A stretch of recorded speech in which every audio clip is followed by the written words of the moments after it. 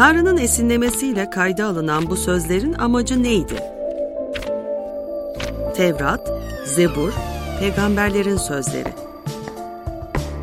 Tanrı gerçekte bizlere ne söylemek istiyordu? Gizemlerin konuşulduğu, Tanrı sözünün ifşa edildiği program. Kutsal yazıların gizemi başlıyor. Sevgili Radyo Maranata dinleyicileri, Kutsal Yazıların Gizemi programında sizlerle beraberiz. Bugün program konuğumuz sevgili George Bristow. Kendisi Beşiktaş Protestan Kilisesi pastörüdür. Aynı zamanda ilahiyatçı bir yazardır. Her programda tekrar söylüyorum. Gerçekten Türkçe'ye kazandırdığı çok değerli yazıları vardır, kitapları vardır ve onlardan bazıları ücretsiz olarak bile ulaşabilirsiniz. İnternette arama motorlarında onun ismini yazmanız yeterlidir. Efendim hoş geldiniz programımıza. Hoş bulduk. Çok teşekkürler. Şimdi geride bıraktığımız programlar içerisinde yaratılış bölümünü tamamladık 3 program şeklinde ve o yaratılışın ardından bugün o Musa'nın ilk 5 kitabı olarak geçen Tevrat'ın 2. kitabına, Mısır'dan çıkış kitabına bugün bakacağız. Oraya odaklanacağız. Ama belki önceki programlarımızı dinlemeyen dinleyicilerimiz olabilir. Bugün aramıza katılmış olanlar olabilir. Bir hatırlatalım. Süreç şöyle devam ediyordu. Tanrı İbrahim'i seçiyordu. İbrahim'den bir soy vaadi vardı İbrahim'e ve onun soyunu gökteki yıldızlar, denizdeki kumlar kadar yapacağını söyledi. Sonra bu soy İshak aracılığıyla devam etti. Geçen programda İsmail mi İshak mı üzerinde de bayağı konuştuk ama net bir ifadeyle kutsal kitap, Tanrı'nın kendisi kutsal kitap aracılığıyla söylüyor ki İshak aracılığıyla devam ediyor. Sonra İshak'tan devam eden bir soy var. Orada Yakup ismiyle karşılaşıyoruz. Yakup önemli çünkü sonradan ismi Tanrı tarafından değiştirilen bir isim ve Yakup'un ismi İsrail olarak değiştiriliyor ve bugünkü aslında İsrail'in babası, yani o soydan geliyor. Sonra İsrail'in 12 tane çocuğu var ve onlardan bir tanesi Yusuf. Çeşitli acılar çekerek, bu acılar konusunda da konuştuk geçen programda, acılar çekerek Mısır'a geliyordu ve işte bugün oradan çıkacaklar umarım. Evet. Ya da en azından o orada yaşadıkları o süreç hakkında biraz konuşacağız. Şimdi Yakup'un oğlu Yusuf aracılığıyla ya da İsrail'in oğlu Yusuf aracılığıyla Mısır'a gitme sebepleri aslında bir kıtlıktı, değil mi? Evet. Yaratılışta onu okuyoruz. Dünyayı saran bir kıtlık vardı. Gerçi Yusuf önceden satıldı. Yani tabii. Doğru. Köle olarak gitti. Tabii. Sonradan kıtlık çıkıyor ve diğerleri de gelip Yusuf'la barışmak zorunda kalıyorlar. Evet. Çünkü onlar onu satmışlardı. Evet. Doğru. Baba olan İsrail ve onun diğer 11 Yusuf'la beraber 12 çocuk. Hepsi beraber Mısır'dalar. Evet. Ve orada iyi bir durumdalar aslında. Çünkü bu kıtlık döneminde Tanrı Yusuf'u epeyce kullanıyor. Evet. Ve insanları bir şekilde bundan esirgiyor. Fakat Mısır'dan çıkışa geldiğimizde fark ediyoruz ki bir ağıt, bir inleme durumu söz konusu. Çünkü işler biraz değişmiş. Biraz o süreçten bahsedebilir misiniz bize? Evet, o aradan geçen yıllarda, hatta neredeyse 400 yıl geçiyor aradan, soyları işte arttı, üreyip çoğaldılar diyor. Gittikçe büyüdüler. Ülke onlarla dolup taştı ve çoğalan bu İsrail oğullarından korkmaya başlıyor. İsraillilerden korkmaya başlıyor. Çünkü sayıca çok Mısırlılar. Aha. Mısır'ın kralı, yeni bir kral geliyor. Yusuf'u hatırlamayan, o uzun yüzyıllar geçti çünkü aradan. 400 yıl. Bunları köle olarak kullanıyorlardı. Mısırlılar İsraillileri kullanıyorlardı. Köleleştirmişlerdi. Ve angarya işlerini hepsi onları yaptırıyorlardı. Şimdi diyor ki korkuyor ve daha da yükünü arttırıyor ki çoğalmasınlar, daha fazla tehlike teşkil etmesinler diye. Ama Rabbin onlarla beraber olduğunu görüyoruz ve bu bölümlerde onları kurtarmak için birini dünyaya getiriyor. Musa adlı bir çocuk dünyaya geliyor, doğuyor ve bilinen hikayelerde o kendisi Nil sularına bırakılıyor. Sonra Firavun'un kızı onu buluyor ve alıyor, evlat olarak ediniyor ve bir şekilde sarayda büyüyor. 40 yaşına kadar geliyor. Ondan sonra da Musa kendi halkını ziyaret etmek için çıkıyor. Onların çünkü kimliğini biliyor Musa. Sonra onların yaşadıklarını görünce bir Mısırlıyı öldürüyor orada ve ondan dolayı o haber yayılınca kaçmak zorunda kalıyor ve 40 yıl daha böyle Mısır'dan uzak Midyan bölgesinde, bugünkü Ürdün'ün güneyinde olan topraklarda yaşıyor. Fakat 2. bölüm 24. ayet ilginçtir. Diyor, Tanrı iniltilerini duydu. Yani bu İsrailoğullarının iniltilerini duydu. Sonra İbrahim'e, İshak'a ve Yakup'la yaptığı antlaşmayı anımsadı diyor Tanrı. Evet. Yani o antlaşmayı da bir kez daha hatırlamakta fayda var bence. Evet. Çünkü Tanrı da hatırlıyor diyor. Evet. Çok ilginç. Yani, demek ki orada bir gizem var çünkü bir anlaşma. Bütün planın çıkış noktası İbrahim'le yaptığı o antlaşma. Bütün uluslar için, bütün dünya için Tanrı'nın yaptığı, planladığı kurtuluş amacı o antlaşmaya bağlıydı. Söz vermişti çünkü bütün ulusları senin aracılığına kutsayacağım diye. Ve bunu anımsıyor. Unutmuş değildi. Yani unutmuş muydu Tanrı? Hayır. Haşa unutmaz. Ama demek ki bu temelde harekete geçme zamanı geliyor ve onu anımsadı. Hatta İsraillilere baktı diyor, onlara ilgi gösterdi diyor. Harekete geçme zamanı gelmişti. Evet. Ve sonra bu Musa karakteri ortaya Musa, çıkıyor. Musa o zaman Türkiye'de de çok bilinen. Musa bir peygamber olarak nitelendirebilir miyiz Musa'yı? Evet. Henüz peygamber değildi. Şimdi nasıl peygamber olduğuna bakacağız. Çünkü ama 80 yaşına kadar gelmişti. Çölde şimdi sıradan bir çoban olarak yaşıyordu. Ve sonra Tanrı ona göründü, değil mi? Evet, çok ilginç bir ifade. Bunu belki okusak da güzel olur. Diyor ki Kain babasının sürüsünü görüyordu Musa ve çölün belli bir yerine sürüyor ve diyor ki Tanrı Dağı'na, Horev'e vardı. Rabbin meleği, çok ilginç bir hikaye var burada. Rabbin meleği bir çalıdan yükselen alevlerin içinde ona göründü. Şimdi kim göründü? Rabbin meleği diyor. Rab baktı, çalı yanıyor ama tükenmiyor. Bu da çok ünlü bir hikaye. Tükenmeyen bir çalı var. Musa baktı. Evet, Musa baktı, çalı yanıyor ama tükenmiyor. Çok garip diye düşündü. Gidip bir bakayım, çalı neden tükenmiyor? Sonra okuyoruz ki Rab Tanrı Musa'nın yaklaştığını görünce çalının içinden Musa diye seslendi ve fazla yaklaşma diyor. Çağrıklarını çıkar çünkü bastığın yer kutsal topraktır. Ben diyor babanın tanrısı, İbrahim'in tanrısı, İshak'ın tanrısı, Yakup'un tanrısıyım. Ve Musa yüzünü kapadı çünkü Tanrı'ya bakmaya korkuyordu. O zaman Musa'ya görünen kimdi? Bir yerde Rabbin meleği olarak bir gizem var. Yine melek şeklinde meleği olarak tanımlanan bir varlık olarak geliyor. Çok ilginç bir şekilde. Ama Rabbin kendisidir. Görünen Tanrı Rab mıydı, melek miydi acaba? Evet. Melekti, ne diyor? Tanrı'ya bakmaya korkuyordu. Yani Rabbe bakmaya korkuyordu. Yani herhangi sıradan bir melek değildi. Rabbin meleği diye bir isim var. Kutsal kitapta, Tevrat'ta birçok yerde geçer. O daha sonra bakacağımız gibi bir beden alan Tanrı'nın sözünün ta kendisidir.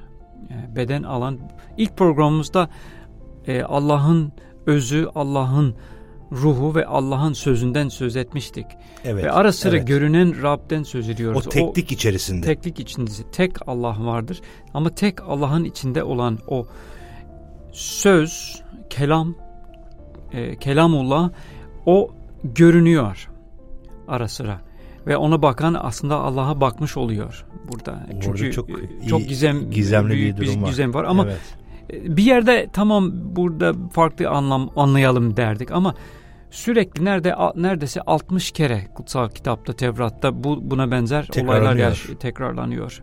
Ya Rab kendisi görünüyor ya da Rabbin meleği denilen bu varlık görünüyor ve onu bakan da Rabbe bakmış oluyor. Evet. Bunu yaparken de özellikle önemli dönüş noktalarına parmak basıyor. Çünkü burada Avram'ı çağırıyor. Musa'ya çağırıyor ve kendini ona açıklıyor. İsmini de veriyor ona. Sen kimsin diyor Musa. Seni nasıl tanıtayım İsrailoğullarına? Çünkü Rab diyor ki ona, seni göndereceğim, sen İsraillileri Mısır'dan çıkartacaksın. Ya bu herhalde ya Musa döneminde, yani o dönemin şartlarında tabii Tanrı kavramı biraz bizim şimdi anladığımız gibi tek tanrılı bir kavram değildi. Birçok tanrı ya da tanrıcıklar vardı ve her birinin bir ismi vardı. Yani dolayısıyla hani bizim Türkçe olarak tanrı ifade edince anladığımız şey o günün koşullarında çok böyle anlaşılır bir şey değildi ve her tanrının bir ismi vardı. Dolayısıyla biraz da Musa'nın da Mısır'da yetiştiği için, Mısır çok tanrılı bir yerde. Evet. Ama Musa atalarının tanrısını biliyordu. Çünkü tabii, o İsrailoğullarındandı. Yani o soydandı. İsrail halkının içinde yetişti. Yani en azından kimliğini biliyordu. Annesinden biliyordu. Ablasından da. O soruyor, seni nasıl tanıtayım? Çünkü Rab ona söylüyor, ben İbrahim'in, Yakup'un, İshak'ın tanrısıyım diyor. Yani kendini tanıtıyor, ama ismini soruyor özellikle. Ve ismini şu şekilde söylüyor, ben benim diyor. Ben benim. Ben benim. Çok ilginç. Yahve kelimesi oradan geliyor. Yahve kelimesi. Yahve yani, evet, veya Yehova. Yehova'nın şahitleri diye bir tarikat vardır. Bilinen bir şeydi Türkiye'de. İşte Yahova veya Yahve kelimesinin olma fiilinden türüyor. İhya'dan geliyor. Orada benim diyor. İsraillilere de ki beni size benim diyen gönderdi. Çok ilginç. Kendiliğinden var olan, sonsuza dek var olan, bağımsız olan benim diyor. Ve o şekilde kendini tanıtıyor ve Musa'ya o şekilde gönderiyor. Bir küçük parantez açayım burada, belki dinleyicilerimiz arasında bu konudan fikri olmayan olabilir. Bu Yahova'nın şahitleri olarak bahsettiğiniz grup, o bir Hristiyan mezhep midir? Hristiyan bir mezhep değil. Hristiyanla yakın olan ama bir parça yakın olan ama Hristiyan bir mezhep değildir. Yani Hristiyanlar tarafından bu görüşler...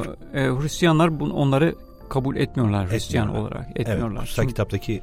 Evet, bazı şeyleri reddettikleri için. Yani konumuz bambaşka bir şey, ama hani madem bahsettik o zaman küçük bir parantez açayım dedim. Peki Tanrı Musa'ya hangi amaçla halkını Mısır'dan kurtaracağını söylüyor? İşte, yani bir amaç var. Yani amaç çok açıktır aslında, söylüyor. Önce gönderiyor Musa'yı, halkımı salıver diye Firavun'un karşısına çıkıyor. Halkımı salıver, gitsinler bana ibadet etsinler diye haber gönderiyor. Ama Firavun bunu reddediyor. Rab kimdir? Ben tanımıyorum. Ben göndermem, bırakmam. Gitmiyorsunuz diye. Sonra işleri daha karışıyorlar. Daha çok yük biniyor. Daha çok köle oluyorlar. Ve Musa da soruyor Tanrı'ya, hani biz onları kurtaracaktık ama onların durumu daha kötü. O zaman Rab onları... Yani halkın durumu ilkinden daha beter hale geldi. Evet, yani Tanrı kurtaracağım dedi. Fakat Musa her Firavun'un yanına gittiğinde Firavun daha da yüklerini arttırarak İsrail halkını bir şekilde köleleştirerek daha da büyük bir baskı var. Evet, o ama kaos. Evet. Rab ona cevap veriyor. Diyor ki evet, böyle oldu ama ben Yahve'yim. Ben Rabbim. Sizi Mısırlıların boyunduruğundan çıkaracak, onların kölesi olmaktan kurtaracağım. Onları ağır biçimde yargılayacak, kudretli elimle sizi özgür kılacağım diyor. Sizi kendi halkım yapacak ve Tanrınız olacağım. Hem onları kurtaracak hem de onlarla özel bir ilişki kuracak. Çünkü Tanrı'nın amacı her zaman halkıyla birlikte olmaktır. Yani onun amacı budur. Adem'den itibaren planladığı şey budur. Yani onları kölelikten kurtarıp, yani kölelik boyundurundan bir anlamda kurtarıp ilişki içine getirecek. Onlarla kişisel bir ilişki içerisine girmekten bahsediyor. Evet, evet. Sonra da diyor ki sizi İbrahim'e, İshak'a ve Yakub'a vereceğime, ant içtiğim toprakları götüreceğim. Oraya size mülk olarak vereceğim. Ben Rabbim, ben Yahveh'im diyor. Hı hı. O zaman planları açıktır. Hem bir kurtuluş olacak, hem bir halk söz konusu, halk olma, yani Tanrı'nın özel halkı olma durumu var. Hem de onun seçtiği yerde göreceğimiz gibi o daha önce İbrahim'in oğlunu kurban ettiği yere onları götürecek ve sizi götüreceğim diyor. Şüpheniz olmasın. Söz veriyor. Yani ilk programlarda ilk 3 programda aslında zaman zaman üzerinde konuştuk ama neden İsrail? Aslında neden? Yani neden Türkler değil, İngilizler değil ya da neyse yani ama o dönemde yaşamış. Gibi, evet. Bir insan seçiyor, bir soy seçiyor, bir ulusu seçmiyor. Hali hazırda olan bir ulus ayrıcalıklı kılmıyor. Sadece İbrahim'e bazı sözler, lütfuyla bir sözler veriyor ve onun amacı bütün uluslara bir kutsama getirmektir. İsrail'i seçiyor bir anlamda tabii ki, daha sonra onun seçmiş olduğu halk olarak karşımıza çıkıyor. Bunu kesinlikle inkar etmiyoruz. Yani bir vaadin soyu olduğu için. Vaadin soyu olarak seçiyor. Evet. Ve onlara birçok yönden örnek yapacak. Şöyle bir sadece iyiliğin örneği değil. Aslında şöyle bir örnek verebiliriz. İşte boğaz suyunu içilir mi içilmez mi diye öğrenmek istersek bütün boğazı laboratuvara getirmiyoruz. Ne yapıyoruz? Bir örnek alıyoruz. Evet, şimdi aynı şekilde Tanrı insanlıktan bir örnek alıyor. Bütün insanlığın durumunu inceleyecek. Belli bir şartlar altına koyacak. Onları inceleyecek. O şart da onun yasasıdır. Onu göreceğiz. Onun altında onu inceleyecek. Nasıl çıkar? Bakıyoruz ki bozuk çıkıyor. Yani içilir değil, içilmez bir durum vardır. Yani İsrail halkı o durumdur, o örnektir. Bütün insanlıktan seçilen bir örnek olarak da düşünebiliriz. Yani ayrıcalıkları olduğu gibi aslında bayağı sıkıntılı durumlara da söz konusu olacak. Zaten zaman içerisinde göreceğiz ama önceki programları dinlememiş dinleyicilerimiz için bir hatırlatma niteliğinde oldu. Şimdi arkasından Tanrı çeşitli belalar göndermeye başlıyor. Yani çünkü Firavun ısrarla salıvermiyor bu halkı ve Tanrı'yı tanımıyor bir şekilde. Bir kısa araya gideceğiz. Dönüşte bu belalar ve bu belaların altında yatan o gizemler üzerinde de biraz konuşacağız. Efendim kısa bir ara vereceğiz. Lütfen bizden ayrılmayın. Az sonra tekrar sizlerle beraberiz.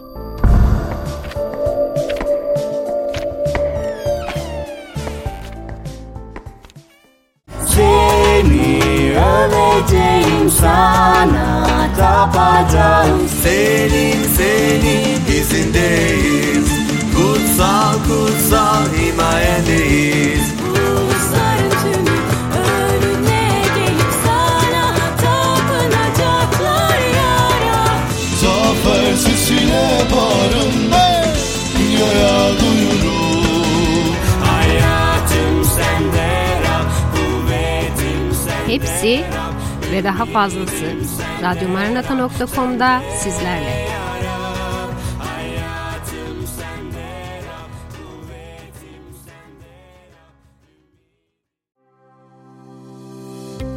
Düşüncelerinizi değiştiremiyor musunuz? Ya da kişiliğinizi? Yaşamın konu alındığı Aile Psikolojisi programımıza sizleri davet ediyoruz. Aile Psikolojisi programımız çok yakında sizlerle.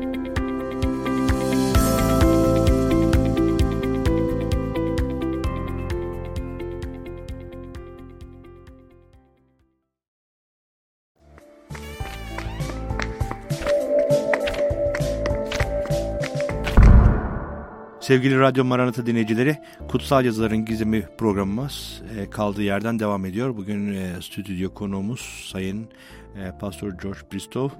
Onunla beraber önceki programlarda yaratılış bölümleri üzerinde konuştuk birkaç program. Şimdi Mısır'dan çıkış üzerindeyiz. Ve bu kitap içerisindeki gizemleri okumaya ve onu olabildiğince aydınlatmaya gayret ediyoruz. Şimdi Tanrı bir kişi seçti dedik ve onunla kendi tasarısını ortaya koymak istiyor.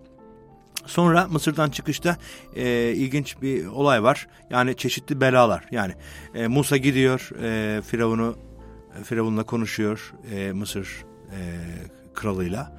Yani Tanrı halkını, Yahve halkını salıvermeni istiyor. Tabii ki köleleştirilmiş bir halkı salıvermesini istiyor. Ama Firavun'a karşı çıkıyor. Sonra arkasından belalar geliyor. Bu bütün belalar üzerinde tek tek konuşmayalım çünkü zamanımız o kadar yok ama işte kurbağalar geliyor, böcek, salgın hastalıklar, çıbanlar, dolu, çekirgeler ve karanlık gibi belalar geliyor. Yani bu belaların amacı neydi? Yani çok kısa almak istiyorum sizden. İki yönlü bir amaçları vardır. Bir kere Rab bu şekilde kendini her şeyi yaratan Tanrı, gücü her şeye yeten Tanrı olarak tanıtıyor. Rab olduğumu bileceksin diyor. Bu dünyada benim gibisi olmadığını öğrenesin diye bunu açıkça söylüyor.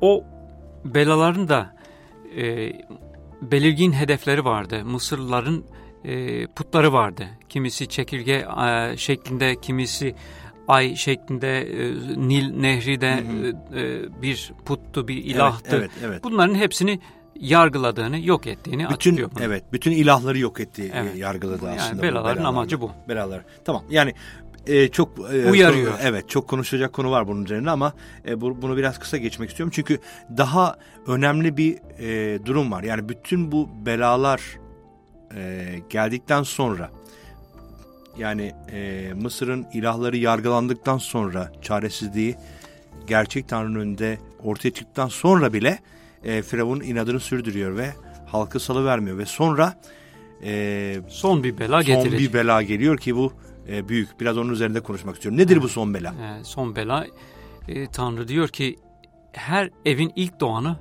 bir gece ölecek. Ben oradan geçeceğim ve bütün ilk doğanları öldüreceğim.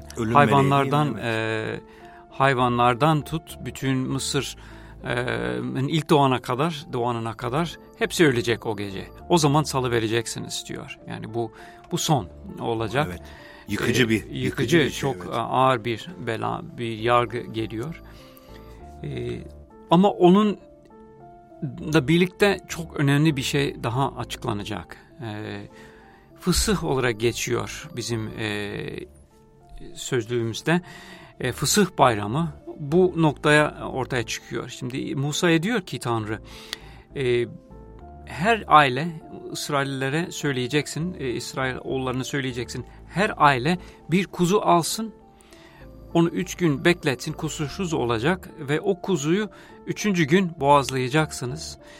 Kanını leğene alacaksınız ve kanı evinizin kapısının sağa soluna ve üstüne süreceksiniz.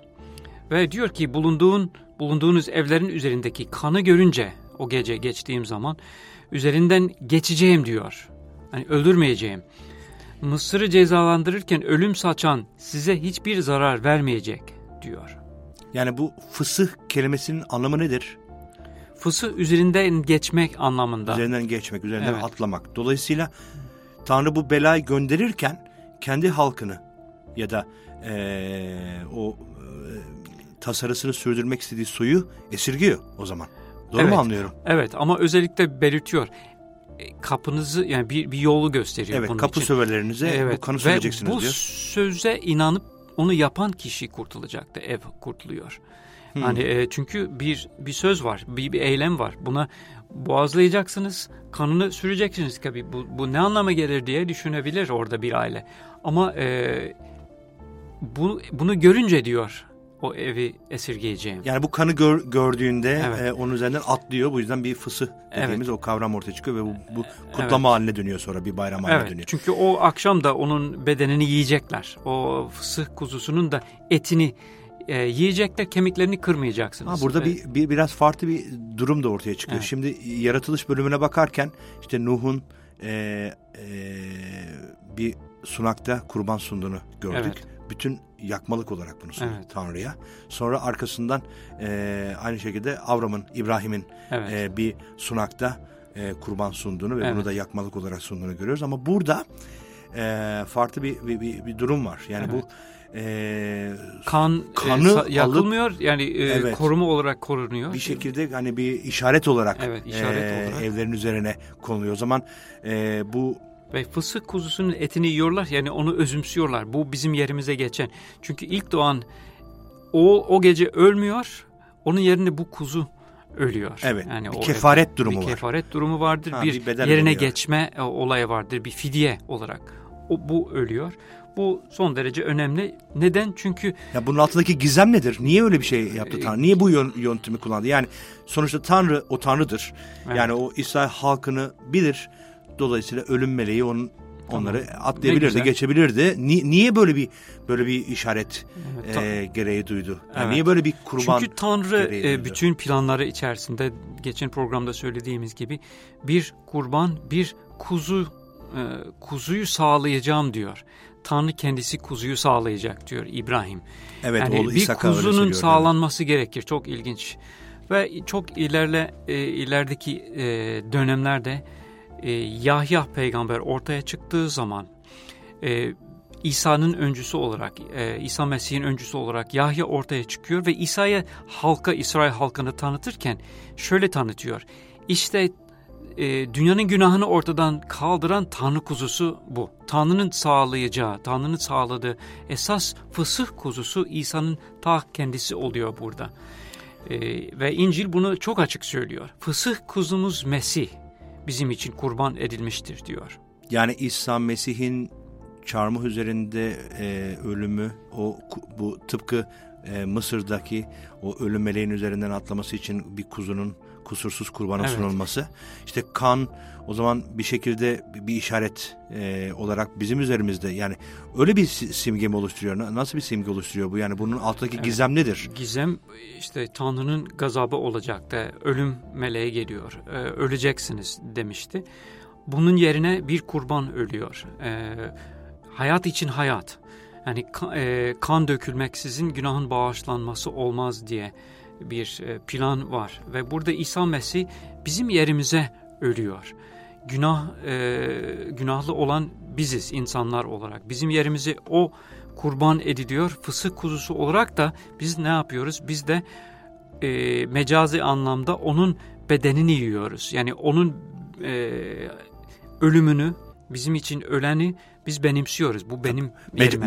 Mecazi anlamda onu söylüyor. Tabii mecazi anlamda İsa zaten diyor ki benim bedenimi yiyende sonsuz yaşam olacaktır. Tabii fiziksel anlamda değil, zaten yaşıyor orada. Yamyamlık tam söz etmiyoruz. Evet. Ve o zaman bu gizem odur. Bu fısıh kuzusu. Aslında şurada var. Paskalya kelimesi var Hristiyanlıkta. Evet. Pasah da aynı kelimedir. Pasah, fısıh. Evet. Fısıh, pasah. Ve o neden lügata geçti bu şekilde? Çünkü ölümden sonra İsa'nın ölümden dirilişi söz konusu vardır. Ve o diriliş günü olarak Paskalya günü olarak kutlanıyor. Çünkü o ölümün sayesinde kurtuluş ve yaşama geçiş sağlanıyor. İsa'nın da ölümü de o şekilde. Ve zaten İsa'da bir fısıh yani bayramı sırasında aslında ölüyor. Evet. O ilginç. Yani hani ilk programımızda da söylemiştiniz, yani birbirinden bağımsız kitaplar, farklı halklara gönderilen kitaplar değil de tek öykü, tek kitap demiştiniz ve işte arada binlerce yıl olmasına rağmen Tanrı'nın yöntemleri ve tasarıları aynı şekilde devam ediyor. O büyük bir gizem aslında. Evet. Çok büyük bir gizem. Neyse, biz devam edelim. Sonra bunun üzerine tabii halk Mısır'dan çıkıyor. Sonra meşhur bildiğimiz bir olay yaşanıyor. Kızıldeniz'in kıyısına geliyorlar ve sonra inanılmaz bir olay yaşanıyor. Yani biraz Firavun'un ordusu arkalarından geliyor. Evet. Sıkıştırıyor. Halk Musa'ya yalvarıyor. Musa da Rab'be dua ediyor. Ne yapalım? O diyor ki asanı uzat. Yani değneğini uzat ve ben böleceğim. Yani yaracağım denizi, aradan kuru topraklarda geçeceksiniz. Ve o şekilde oldu.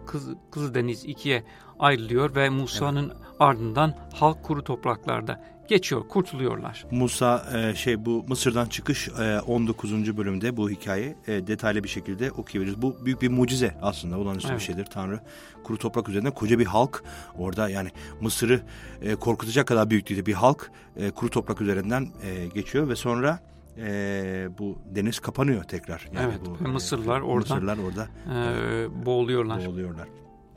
Devam edelim. Yani zaten bu hikayeler halk tarafından çok bilinen ama daha ilginç bir noktaya geliyor sonra. İsrail halkı Mısır'dan çıkıyorlar ve ilerlerken orada bir 10 emir, o da çok meşhur. Evet. Bir 10 emir. Yavaş yavaş bu yasa, işte şeriat diyebileceğimiz kavramlar artık girmeye başlıyor kutsal kitap literatürü içerisine. Şimdi bu 10 emir ve öteki yasaları Tanrı veriyor. Bunları, yani tabii her biri üzerinde tek tek konuşmak için zamanımız yok ama nasıl özetlersiniz bunu? Özetlemenizi isteseydik. Evet. İşte Tanrı o halkı çölden getiriyor. Musa onlara öncelik ediyor. Ve Tanrı diyor ki onlara, sizi ben şekillendireceğim. Öz halkım olacaksınız. Yanıma getirdim. Yani sizin için özel bir amacım vardır. Diğer uluslara karşı siz bir nevi kahinler topluluğu, krallığı olacaksınız. Onlar sizde beni görecekler. Kutsallığımı, doğruluğumu görecekler. Ve bunu nasıl yapıyor? Onlara emirler vererek, buyrukları vererek, kendi kişiliğini, kendi karakterini bir nevi temsil eden, açıklayan emirler verecek. 10 tane veriyor. Tanrı ile ilgili ve insanla ilgili. Ve şöyle özetleyebiliriz. Hatta İsa'ya sordular, yasanın en önemli buyruğu nedir? İşte Tanrı olan Rabbi bütün yüreğine, bütün canına, bütün aklına ve bütün gücüne seveceksin. İşte bu başka tanrınız olmayacak. Kendine put yapmayacaksınız. Yahve'nin adını boş yere ağzına almayacaksınlar denen özetidir. Bir de komşunu kendin gibi seveceksin dedi. İşte orada yalan söylemeyeceksin. İsa böyle özetliyor. Bunları özetliyor gerçi. O da eski yasayı alıntı yaparak bunları söylüyor. Öldürmeyeceksin, zina etmeyeceksin, çalmayacaksın, yalan yere tanıklık etmeyeceksin, göz dikmeyeceksin şeklindeki buyrukları özetliyor. Komşunu kendin gibi seveceksin diyor. Yani evet, ilk buyruklar, yani bu 10 buyruğun ilk 4'ü o zaman Tanrı'nın olan Rabbi bütün yüreğine, bütün aklına, bütün canına seveceksin ve kalan 6 buyruk da komşunu kendin gibi seveceksin. Evet. Aslında gerçekten çok özetleyici bir durum. Şimdi tamam, Tanrı yasalar da veriyor ama bu yasaları yerine getirmek konusunda sıkıntılar olduğunu görüyoruz. Yani kutsal kitapta. Evet, kutsal kitapta. Kendi hayatımızda da görüyoruz. Kendi hayatımızda da görüyoruz ama kolay mıdır bu yasaları yerine getirmek, kolay mıdır? Kolay değil. İsrailoğulları kolay olacağını düşünüyorlar. Söz veriyorlar. Musa getiriyor yasaları, önlerine koyuyor.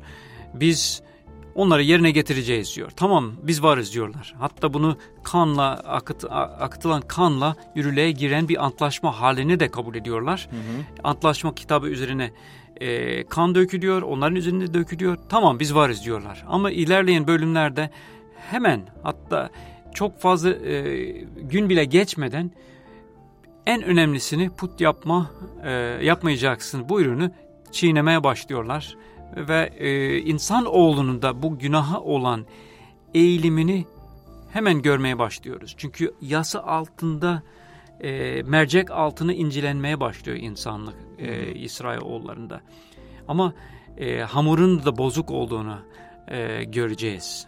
Yapamıyor. İnsanoğlu istese de tam olarak yerine getirmiyor. O zaman Tanrı kendi yasasını, bu antlaşmanın bir parçası olan yasasını ortaya koyuyor ama bu antlaşmaların yasasını yerine getirebilmek insan tarafından pek mümkün olmuyor. Yani bunu yapabildiklerini göremiyoruz. Bir yerde günah belirgin olsun diye bunu ortaya koyuyor.